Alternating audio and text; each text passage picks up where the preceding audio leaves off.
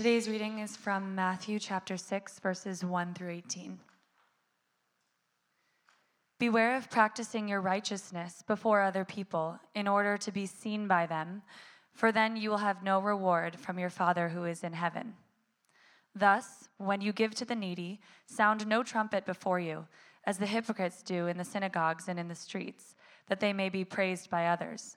Truly, I say to you, they have received their reward. But when you give to the needy, do not let your left hand know what your right hand is doing, so that your giving may be in secret, and your Father who sees in secret will reward you. And when you pray, you must not be like the hypocrites, for they love to stand and pray in the synagogues and at the street corners, that they may be seen by others. Truly, I say to you, they have received their reward. But when you pray, go into your room and shut the door, and pray to your Father who is in secret. And your Father who sees in secret will reward you. And when you pray, do not heap up empty phrases as the Gentiles do, for they think that they will be heard for their many words. Do not be like them, for your Father knows what you need before you ask him. Pray then like this: Our Father in heaven, hallowed be thy name. Your kingdom come, your will be done, on earth as it is in heaven. Give us this day our daily bread, and forgive us our debts, as we also have forgiven our debtors. And lead us not into temptation, but deliver us from evil. For if you forgive others their trespasses, your heavenly Father will also forgive you. But if you do not forgive others their trespasses, neither will your Father forgive your trespasses. And when you fast, do not look gloomy like the hypocrites, for they disfigure their faces, that their fasting may be seen by others. Truly I say to you, they have received their reward. But when you fast, anoint your head and wash your face, that your fasting may not be seen by others, but by your Father who is in secret. And your Father who sees in secret will reward you. This is the word of the Lord. You may be seated.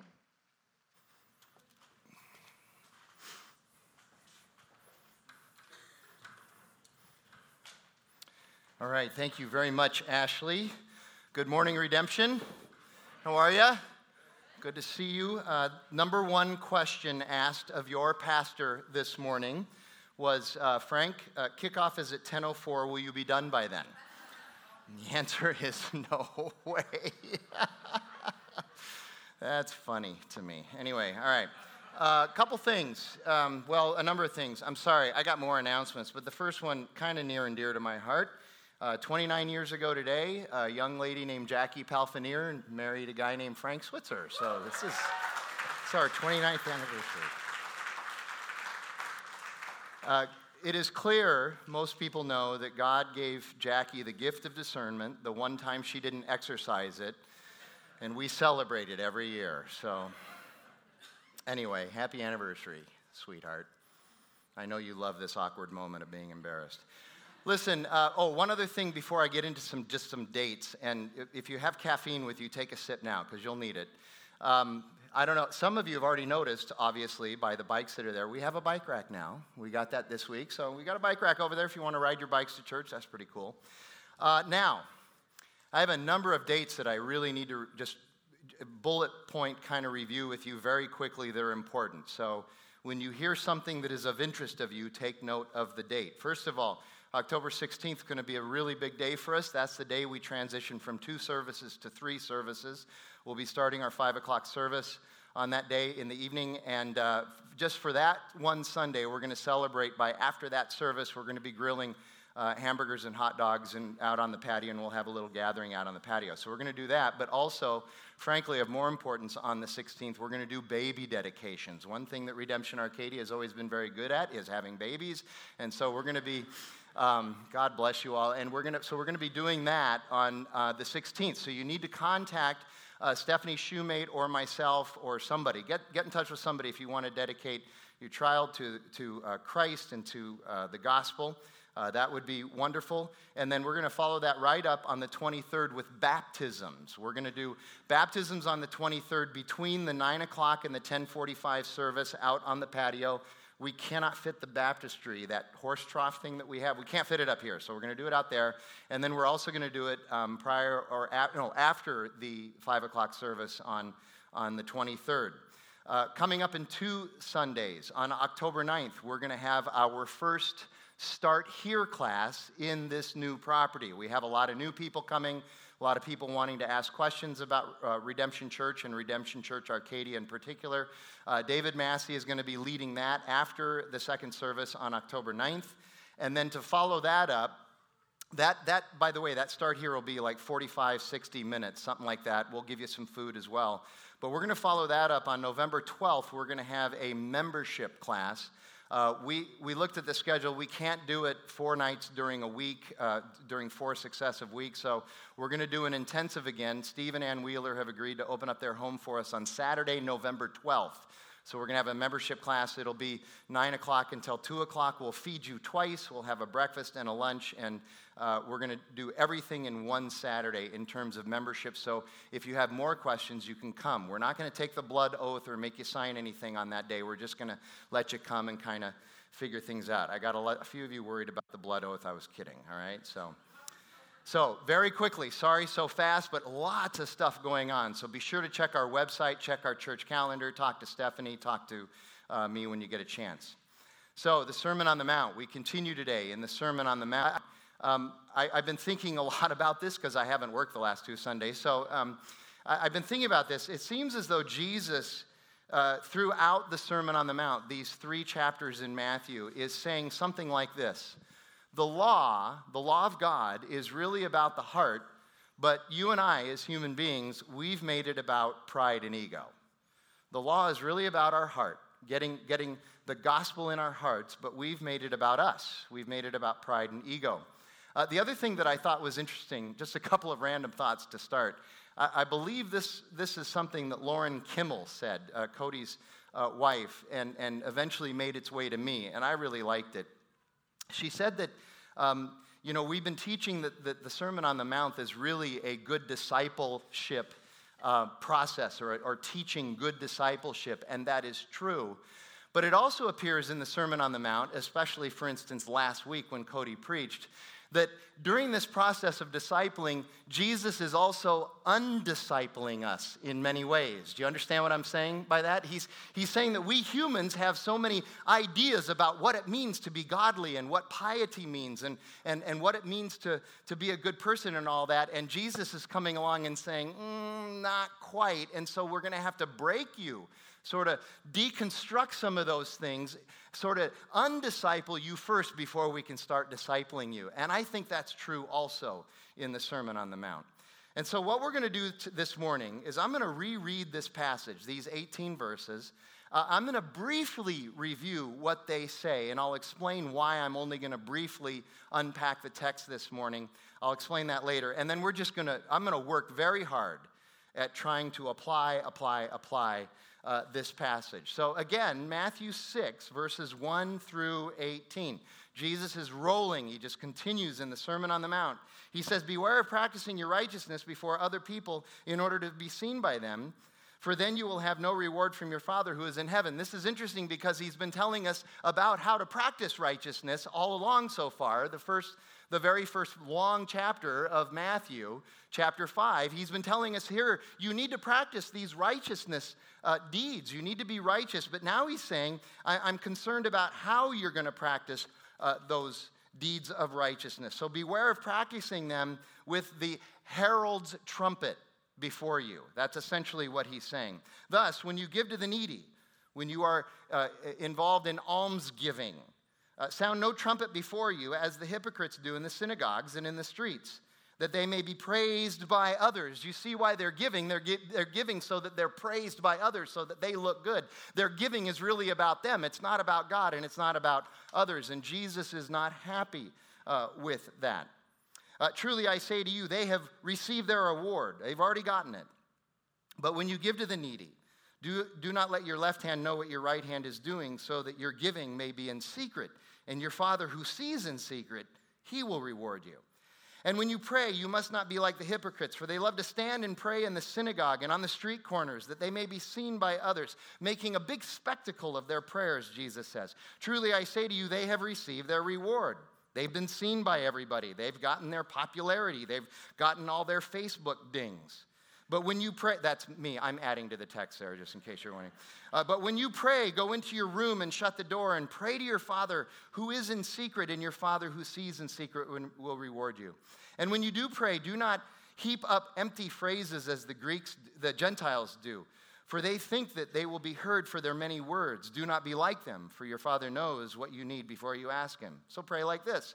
Our Father in heaven, hallowed be your name. Your kingdom come, your will be done on earth as it is in heaven. Give us this day our daily bread, and forgive our debts as we also have forgiven our debtors. And lead us not into temptation, but deliver us from evil.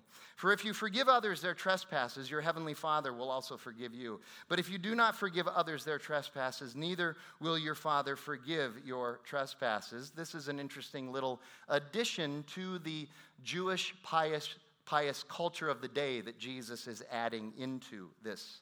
And then verses 16 through 18. And when you fast, do not look gloomy like the hypocrites, for they disfigure their faces that their fasting may be seen by others. The herald's trumpets again. Truly I say to you, they have received their reward. But when you fast, anoint your head and wash your face, that your fasting may not be seen by others, but by your Father who is in secret, and your Father who sees in secret will reward you. So he's rolling right along in the Sermon on the Mount. But it's interesting, after a long chapter of telling us what to do, he now tells us don't do this stuff in a way that is a spectacle. Don't show off. Don't do these things for the wrong reasons. And notoriety and popularity and to make yourself feel good about yourself are all the wrong reasons. You are to shine your light. You are to be salt for sure, but you're to do it in humility. The minute you start to shine your light and you are salt in this world as a way of promoting yourself and exalting yourself and getting rewards for yourself by others and being seen by others, the minute you do that, you have put a basket over your light and the light is ineffective. That's what he's saying. You need to practice these things with humility. That is the brightest shining light, is when you just serve humbly and quietly. And then, by the way, he says, there's 4 more things I would like you to do that would be really helpful. You should pray, you should fast, you should give, and you should forgive. Many people call these specifically the spiritual disciplines that Christians should practice in their life, that we should be doing these things by the power of the Holy Spirit, called by the resurrected Christ. Now, we considered all of these 4 things and this passage back in Advent, during our Advent series in December. And I realize that not all of you were here at that time, but you can go back and listen to the podcast. So I'm not going to spend time rehashing necessarily those things here. And next week, as a matter of fact, we don't move on from verse 18, but we come back and we're going to look specifically at the Lord's Prayer next week. So we're going to dive into that a little bit more next week. So I want to spend most of my time this morning just trying to apply this to our lives today. So here's the big idea for today. Piety is born of grace, not of will or ego.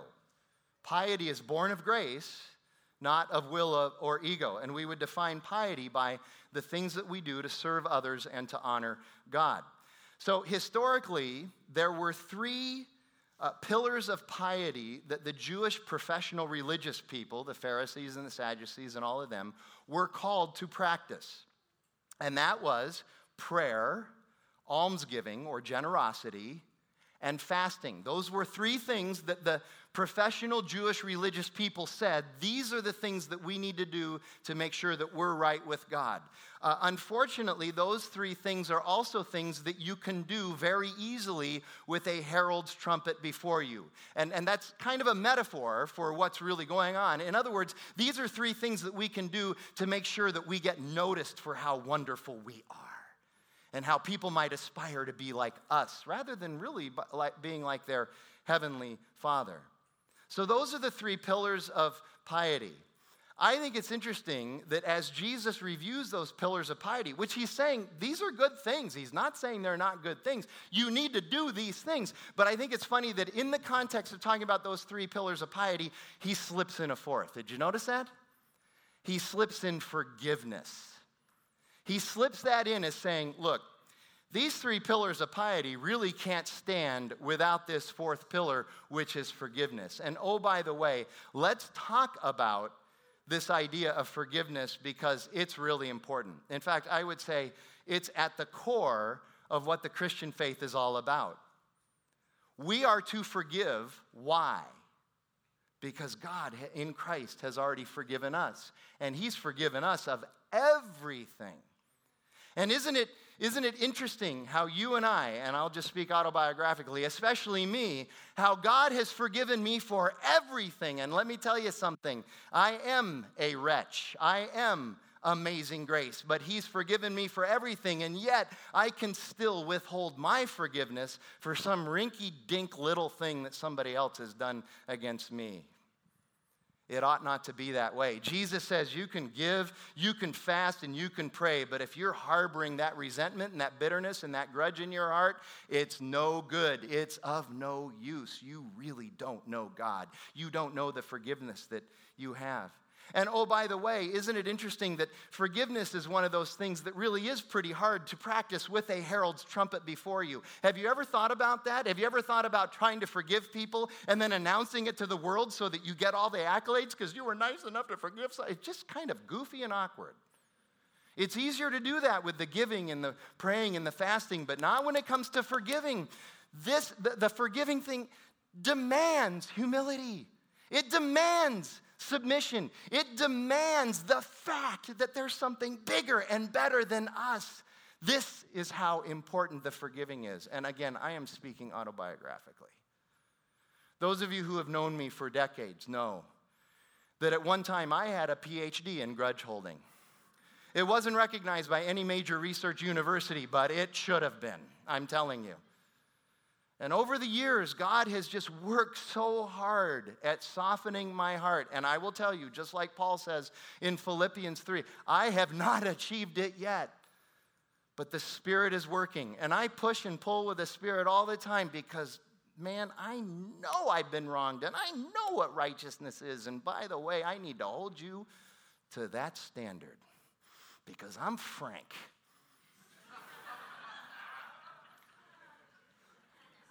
Am I getting through to myself primarily? This is how important this is. This is the core of Christianity. God needs to work on every single person in here on this, including myself. And I'll tell you, this forgiveness thing really cuts to the core of some of my most precious idols in life. But it's really helpful and true. It's helpful in that I really desire, by the power of the Holy Spirit, not to make the mistake of giving my heart to things that do not deserve it, and certainly things that do not have the attributes and the character of the one true God. So it's helpful in that way. And it's also true in that, like most people, listen to this now, like most people, if I'm really seeking the truth, if I have integrity about the fact that I'm seeking truth, I need to be willing to receive truth with both discipline and joy, here you go, even when it contradicts my worldview. That's what receiving truth is really all about.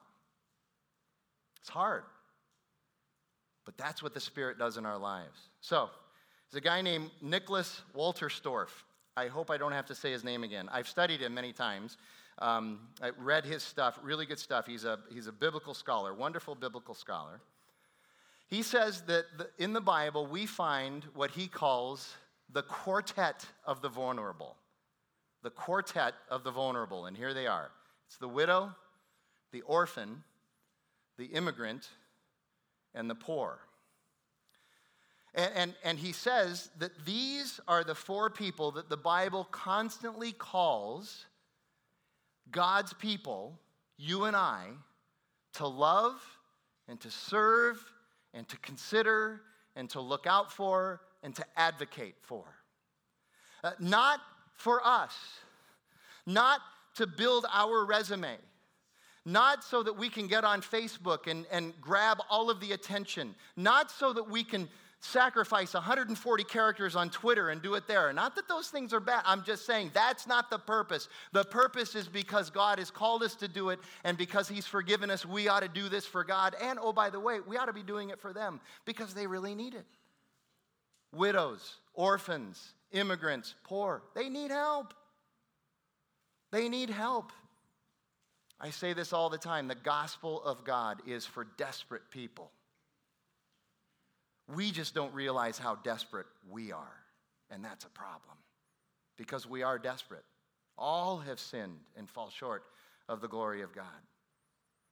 And so Walter Storr says we're called to serve these people as God's people. Now, that's what piety looks like, serving these people. That's really where the meat and potatoes of the definition of piety is. Here's the challenge for most of us.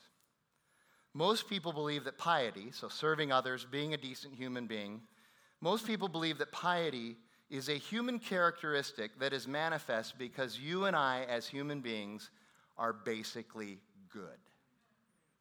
That's what everybody tells us. That's what our culture tells us. Human beings were not born tabula rasa, blank slate, but we were born basically good. That if you go deep down enough in our hearts, you're going to find goodness in every single person. At the core, humans are good. This is an unquestioned truth in the public sphere and in our culture. Absolutely unquestioned. Yes, human beings mess up occasionally. You know, I'm not perfect. We mess up occasionally. But even the worst of the worst are basically good. So there's a guy named Langdon Gilkey from a number of years ago. Little case study I want to give you this morning. He was one such person who firmly believed this. He was a Harvard graduate in 1940, and he graduated with a degree in philosophy, and he was also fluent in all the sciences. This guy was a smart person. And he had, by his own words, now these are all his words that I'm going to be using here, he had what he called a robust secular humanist belief that science is the answer to all questions, all problems, and all suffering that humans go through. That science would answer everything. Upon graduation from Harvard, he immediately left for China to do humanitarian work. Shortly after he got there, Japan overran China during World War II, and he was quickly interned with 2,000 other non-Asian people in the dreaded Shantung Compound concentration camp. There were many concentration camps there that the Japanese interned non-Asian people in, but this was one of the most notorious, Shantung Compound. The church that I led years ago, the only church that I led prior to coming to Redemption, Paradise Valley Community Church, their founding pastor, his family, they were missionaries to Japan during this time. He was 6 years old when the Japanese interned him and his family in a concentration camp in Japan, as a matter of fact. And he was there from the time he was 6 till the time he was 9. This is real serious stuff, okay? So here's Gilkey in the Shantung compound. Very cramped conditions. He was given a cot, which was just barely wide enough for him to lay down on, and then he maybe had 10 or 12 inches on each side of his cot and about 1.5 feet down at the bottom of the cot. This was his private space. This was his safe space. That was it. And believe me, it wasn't very safe. So Gilkey says that he had gone to China as a self-described humanist and secularist. Didn't believe in God or religion or anything. He said that religion and God were okay if that was your thing, but he absolutely did not believe that it was needed for a prosperous, compassionate, efficient working society. Why did he believe that? He said it's very simple. People are basically good. People are rational. People are fair. People are empathetic. People are compassionate. And people are loving. People don't need God or religion under any circumstances to be able to do any of those things. During his 3 years at Shantung, however, he became radically disillusioned with this worldview. All of the people, he said, every last one of them, he said all of them, secularists and religious, educated and uneducated, those who had scientific backgrounds, those who had literary backgrounds, and those who had no particular background at all. They were all cruel, selfish, corrupt, deceitful, and thieves. And as I said, both secular and religious people were a mess. But he writes this: the only difference between those two was that the religious people were much better at justifying and rationalizing their poor behavior, often by spiritualizing it. This was the first time, he said, he realized, the first time, and eventually came to the conclusion that people are sinful, that they're filled with sin, that human nature is not bent towards goodness, but it is awash in corruption. And here you go. He came to this conclusion because there was no empirical evidence to the contrary. And he was a scientist, and he was following the evidence, and he could not dispute this one little bit. And by the way, look around our world and our nation today. Is this not also true today? Can we look at all of the stuff that's happening right now and seriously come to the conclusion that people are basically good? Can we do that with a straight face? I don't see how we can. I don't see how. He came to the conclusion that people are not basically good, but occasionally mess up, but rather people are basically bad, and they rarely don't mess up. Here's what Gilkey writes: our problems in the Shantung compound were almost never created or caused by our Japanese captors. Rather, they were created and caused by our own sinful behavior. He also began to realize that religion, education, science, and ding, ding, ding, politics cannot change people from bad to good. All the things that we think can help in this area, all these things that we think can change human nature when human nature really does need to be changed, he says they're of no use. Politics, can I say it again? Politics, y'all. These candidates, okay, I understand we should be involved in the political process, but they are not the Messiah. Here you go. Okay, Jay Leno said if God intended for us to vote, he would have given us candidates. There, I threw it in there, all right? So, education, science, whatever it is. Furthermore, now here you go. Here's where we really get to the core of the matter. Furthermore, perhaps he said most devastatingly for him, he discovered that although he had always considered himself a good person, he found out that he was selfish, angry, spiteful, and cruel. And he was deeply ashamed of his behavior, but he said, I never stopped the behavior. I couldn't stop the behavior. I couldn't stop it. Then something else happened. He eventually met a guy named Eric Liddell. Anybody ever heard that name before? He was the 1924 400-meter gold medal champion in the Olympics, and he was the subject of the 1981 movie Chariots of Fire, which won Best Picture that year. Liddell eventually ended up in the Shantung compound. He's a Protestant missionary from Scotland. And as Gilkey got to know Liddell, he found that in the midst of all this darkness, Eric Liddell was the one person who overflowed, he writes, with joy, good humor, peace, kindness, and initiative for others. Liddell was the one that was constantly looking out for others, especially the teens at the camp. It's like he had his own little youth group at the Shantung compound. Liddell was actually living out the Sermon on the Mount and the Beatitudes. He was doing it in the worst possible conditions. Gilkey writes this: I don't think we would have survived without Eric Liddell. So Gilkey, being the philosopher and the scientist that he is, he began to ask some penetrating questions. He said, why is Eric Liddell different? And he came to this conclusion. He said, it wasn't religion. Religion can only do two things. It can turn yourself inward in pride when you think that you have accomplished something religious, and it turns into self-righteousness, or it turns you inward in guilt and shame when you can't accomplish it. Either way, all religion does is focus on you and turn yourself inward. He says religion's not the answer. Here's a summary of Gilkey's thoughts. Religion is not the place where the problem of man's egotism and selfishness is solved. Rather, it is the place where the ultimate battle between man's pride and God's grace takes place. Humans may win the battle and give in to religion, but then religion simply becomes one more instrument of sin. That is so true.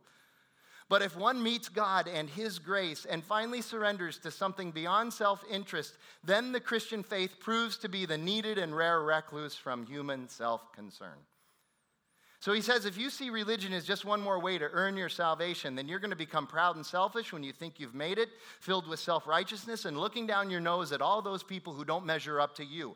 Or when you can't keep the law, you're going to sink into devastating shame and guilt because you realize that you can't measure up. But again, the problem is the focus is all on you. But Jesus, there you go. Two most important words. But Jesus. But Jesus, who surrendered all and surrendered himself for others at the cross, he allows us to be released from the prisons of pride and self-righteousness, from the prisons of guilt and shame, so that we may humbly love and serve others. Our problem, y'all, is sin. And the only answer to that is the gospel of Jesus Christ. That's it. There is no other. Jesus said, it is finished. In the end, Gilkey went on to become a Protestant minister, earning his divinity degree from Union Theological Seminary in New York, which is where one of Jackie's grandfathers got his advanced degrees as well. And so that is Langdon Gilkey's story. And in the end, he argued tirelessly for the rational coexistence between faith and science, seeing them both as God-ordained and complementary, not at odds. Gilkey's pillars of piety adherence was motivated not by man, not by guilt, not by shame, not by science, not by education, not by secularism, and not by his supposed nature of goodness, but rather it was motivated by grace. Motivated by grace. Now, let me take the last few minutes to update this thought, try and make it a little bit more contemporary and applicable in our context. And I think it's good that we're doing it today because there seems so far in this service to be a real emphasis on marketplace ethics in Christianity. There are 4 things that Jesus is asking us to do here: pray, fast, give, be generous, and to forgive others. Last week, just as by way of review, Jesus told us we should not murder, neither in heart nor deed. We should not commit adultery, neither in heart nor deed. That we're to honor our marriage vows, that we shouldn't lie or bear false witness, that we must love our enemies.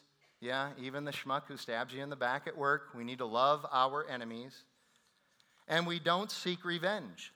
Revenge is left up to God. We instead, I love the way Cody put this, we engage in radical kindness. Because that's what God engaged in with us.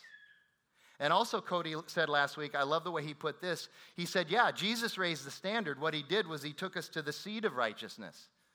He said, we're not going to look at the behavior of righteousness. That's not the bare minimum. The bare minimum is to go to the seat of righteousness, which is in our hearts. That's where the Holy Spirit lives if we're in Christ. And that's where righteousness starts. And that we're called to live this way, not out of behavior, but because our hearts are right with Jesus. So here's where we need to understand, in my opinion, the importance of grace and relationship. This is critical to us. Grace and relationship, they go hand in hand. You know, I'm sure you know this. You can have laws and rules without relationship, right? We can be in no relationship with people, and we can engage in compliance and compulsion and all those things, which, by the way, I would argue eventually lead to resentment, bitterness, and rebellion. So we can have this stuff without relationship, but Jesus is telling us that because of our relationship with him, one that is based in his love for us and his sacrifice for us, he's not, in fact, making following the law easier, but rather he's taking us to the power to be able to follow the law. He's saying, here is where it is. This is what you need. What power is there in just laws and rules without grace and relationship? What power is there? Here's what Paul says in the book of Romans. He says, there is sin in the law. That's where the power is. There's sin in the law, rebellion, mandates, compulsion, compliance, that just leads to sin. It just leads to rebellion. Now, the law is good, no doubt. I thought Cody did an excellent job of making this point last week. That these are good things. The law is good. But the law really doesn't by itself. It really doesn't give us the power to keep it. And that's the problem. The law is God's will, God's wisdom, God's love, God's heart, God's character, and God's life practice revealed to us. And it is all good. But we need a means to be able to accomplish it. Well, if that's true, how does the law serve us? Because it points us to him. It points us to relationship with Jesus, the one who has come and given us relationship. Jesus is not making the law harder to follow. He's showing us where the power of grace and relationship is to actually begin to live the law. Not just follow it, but live it. Here's just a personal example, and I in no way give you this example to exalt myself, and it's a tiny little, itsy-bitsy little example. I just was fascinated with how this worked, though, and I want to share it with you. Just trying to understand this heart thing. So this last summer, as you know, I was gone for like 6 months or something. It was, we had our youngest daughter get married, and then we had a week between that at the camp in Iowa that we go to every summer, where Jackie was part of the crew to teach all the sports camps that week. And then the following week started Family Camp 3 at Village Creek Bible Camp, which I have been the pastor of for the last 20 years, for that week. So I was gone 3 weeks. We had the wedding, volleyball camp where I wasn't doing anything, and then the camp where I was leading.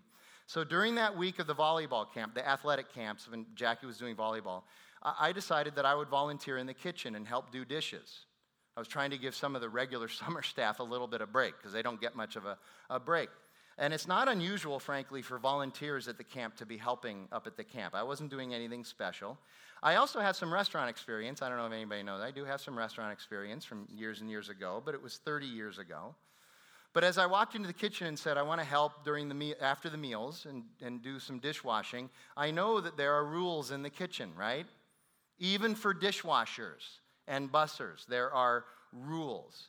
But it's been almost 30 years, so I have no idea what the updated rules are. Furthermore, the summer staff at these camps, have you ever been to a summer camp? The staff, so summer staffs are really young, high school and college, right? Mostly high school and college.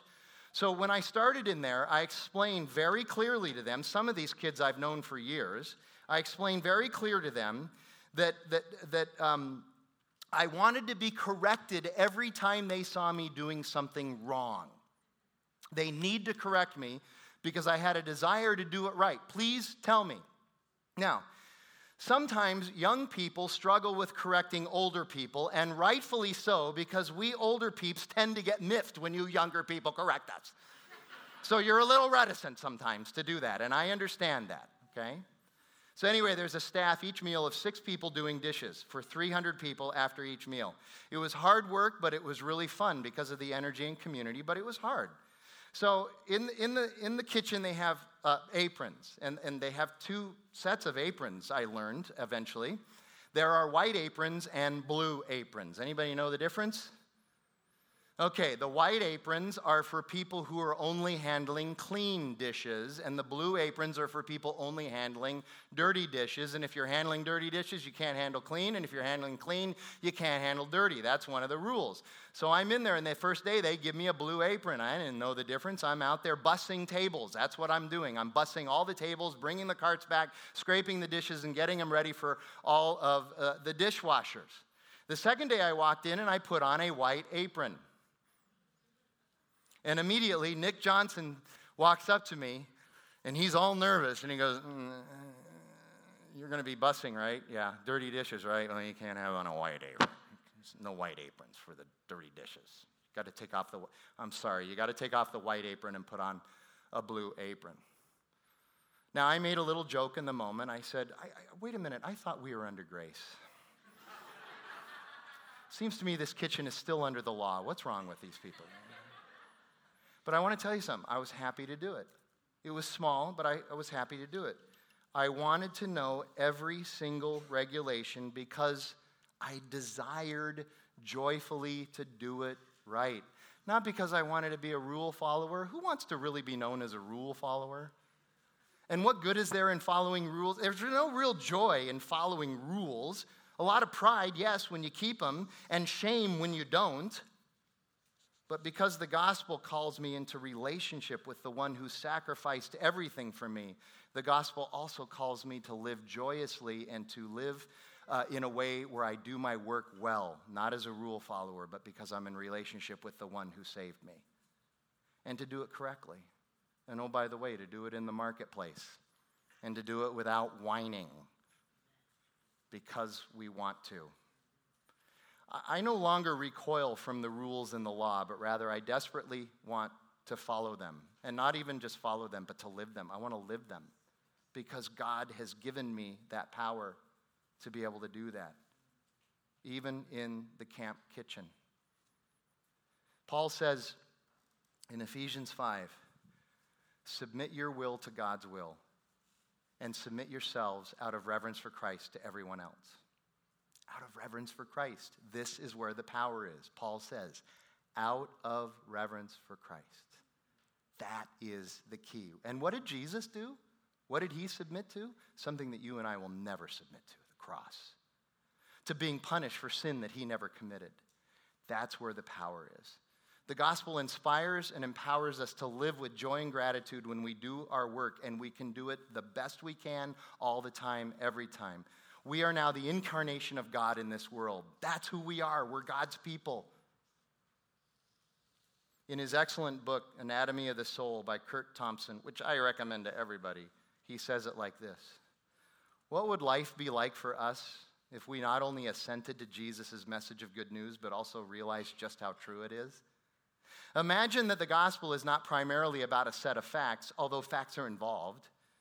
That the gospel is not about meeting the right behavioral standards, although behavior is involved, but rather we finally come to grips with the reality that the gospel is the declaration of a relationship, a declaration that we are known and known by God.